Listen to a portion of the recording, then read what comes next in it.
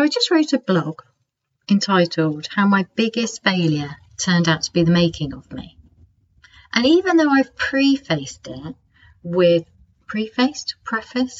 whatever, even though I've put a little sentence at the beginning clarifying that the story is not another of those success through struggle stories, and that you'll be relieved to know it's far messier than that, actually, it kind of is. Because that's what we do, that's storytelling, right? There's a point to the story, so the story has to end well, otherwise it's just a rubbish, depressing story. So I'm not going to tell you a rubbish, depressing story because it's not helpful, it's not inspiring, and it doesn't make any sense to me. So the purpose of me writing it is actually coming out of some work I'm doing with myself, some self-coaching work I'm doing about my story, and just pulling out some more treasure, because it's a really good thing to do, and it's something that I do regularly. It's something I've always done, but it's something that I do probably not even more, but in a more structured way as a coach, because it's really helpful, and because I walk my talk. And I'm just looking at this story thinking, I don't want to tell you this story. It's really helpful for me to see the story, and it was actually written for me, but something stopped me. I was going to publish it on Kajabi on my website, and I thought, I don't know. And then I was going to talk you through it this week on the podcast, but I don't want to. No. Something more important. I have something far more interesting to say than how my mess is now my message, or how my struggle became da-da-da-da, because it's really annoying, and it's not exactly, I don't know, is it the truth? I don't know. The point is, what I'm trying to actually say is, life is messy, but how much of a struggle we go through is kind of up to us. So my struggle has resulted in me creating a way for me to thrive, and out of that has allowed me to create a business which is thriving and growing and genuinely helps people. But that's because I chose to do that with my mess.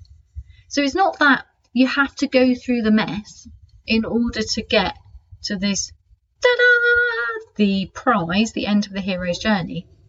It's a choice about what you do with your mess, what you do with your struggle, how you view your life. So if you see life as a struggle, it will be a struggle. If you believe that to be successful you have to go through a struggle, you have to make sacrifice, then that's what will happen. It's really important how we look at things. So in this week's episode, instead of telling you how I turned my biggest failure into a thriving business, which sounds really cool, there's lots of stories that follow that kind of, pattern, that kind of flavour. Instead of telling you that, because actually if you've been listening for a while, you kind of already know, I'm just updating it, I'm just pulling more out. Instead of that, I want to really focus on this question. Do you have to go through a huge struggle? Do you have to have a breakdown to have a breakthrough? Is it necessary? And if it is necessary, so just assume that in all of our messes, that there is always some treasure we can pull out, and that's a good thing. So we could assume that, and we don't want a flat life where everything's perfect, because that wouldn't be very interesting and it wouldn't be much of an adventure. However, if that's part of our story as humans, do you have a choice which parts of your adventure to really delve into? And I believe that we do. And what I find really difficult with us as humans at the moment is looking at how history repeats itself, how we keep doing the same thing. So we had the war to end all wars, and then we had another war, and now there's still war talk going on. It doesn't make any sense, right?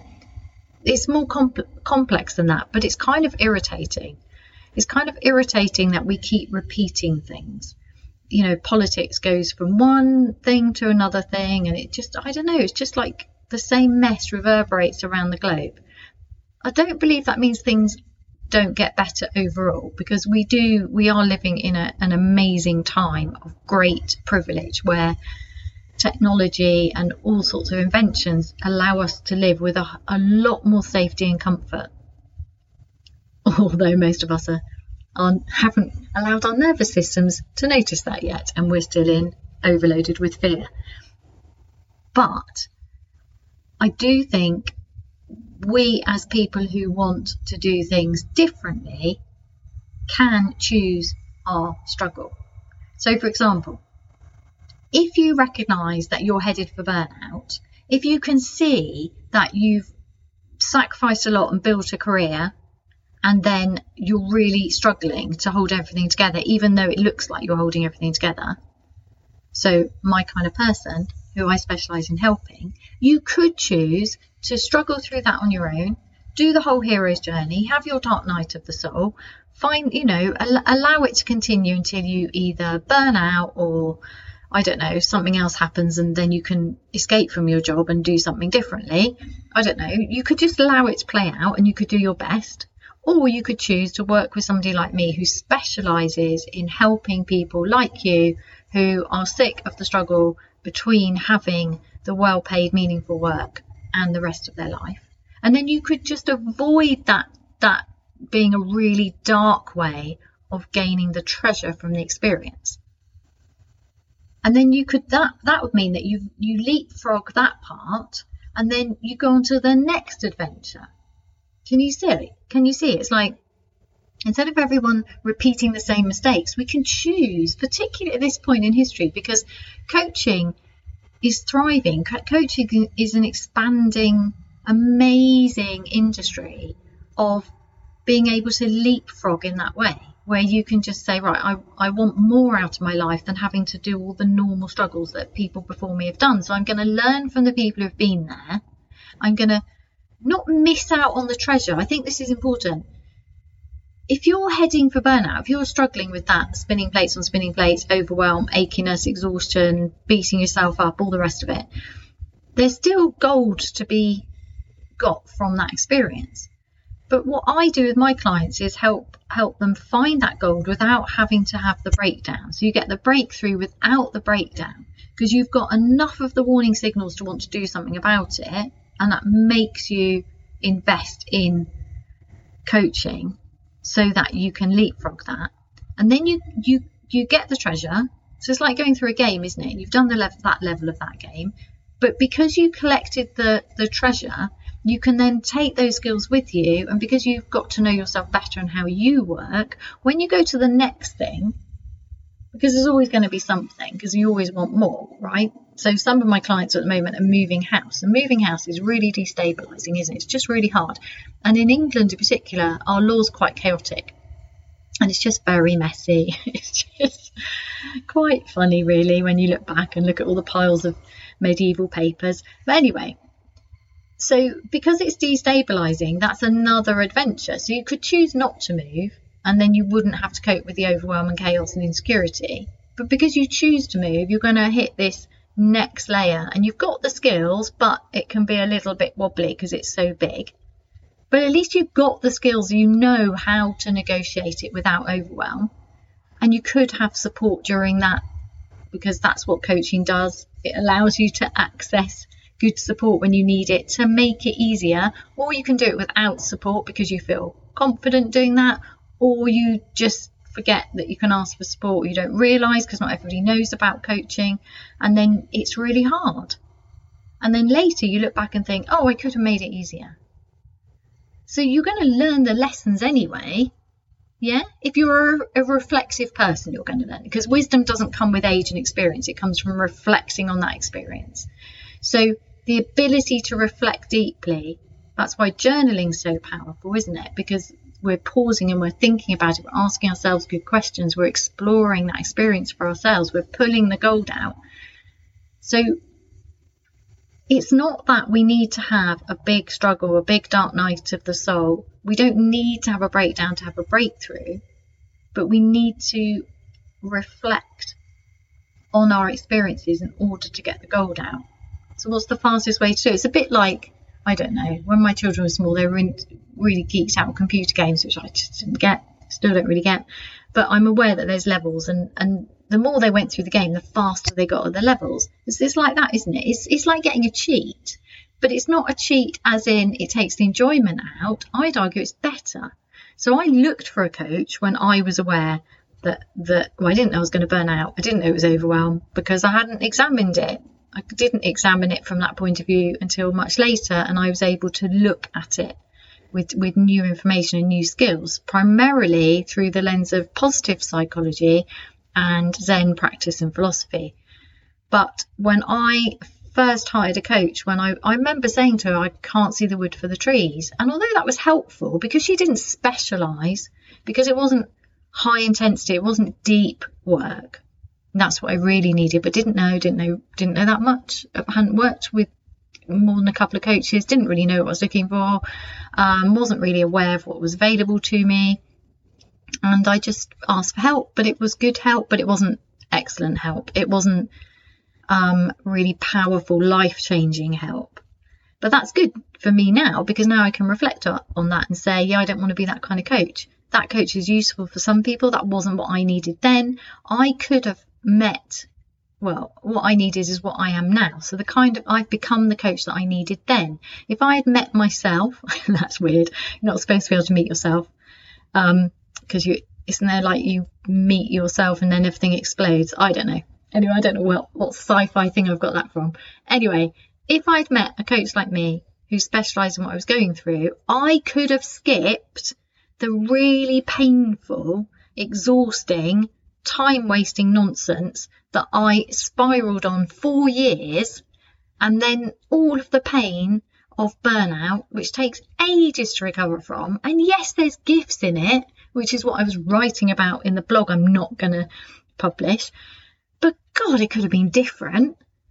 I could have leapfrogged that, like getting the cheat sheet, but actually picking up the gold, because with a really good coach, I would have examined what was going on. I would have learnt that actually, for me, the reason I wasn't looking after myself properly, but thought I was because my expectations of life, of being valued, my value of myself was too low, which is really common.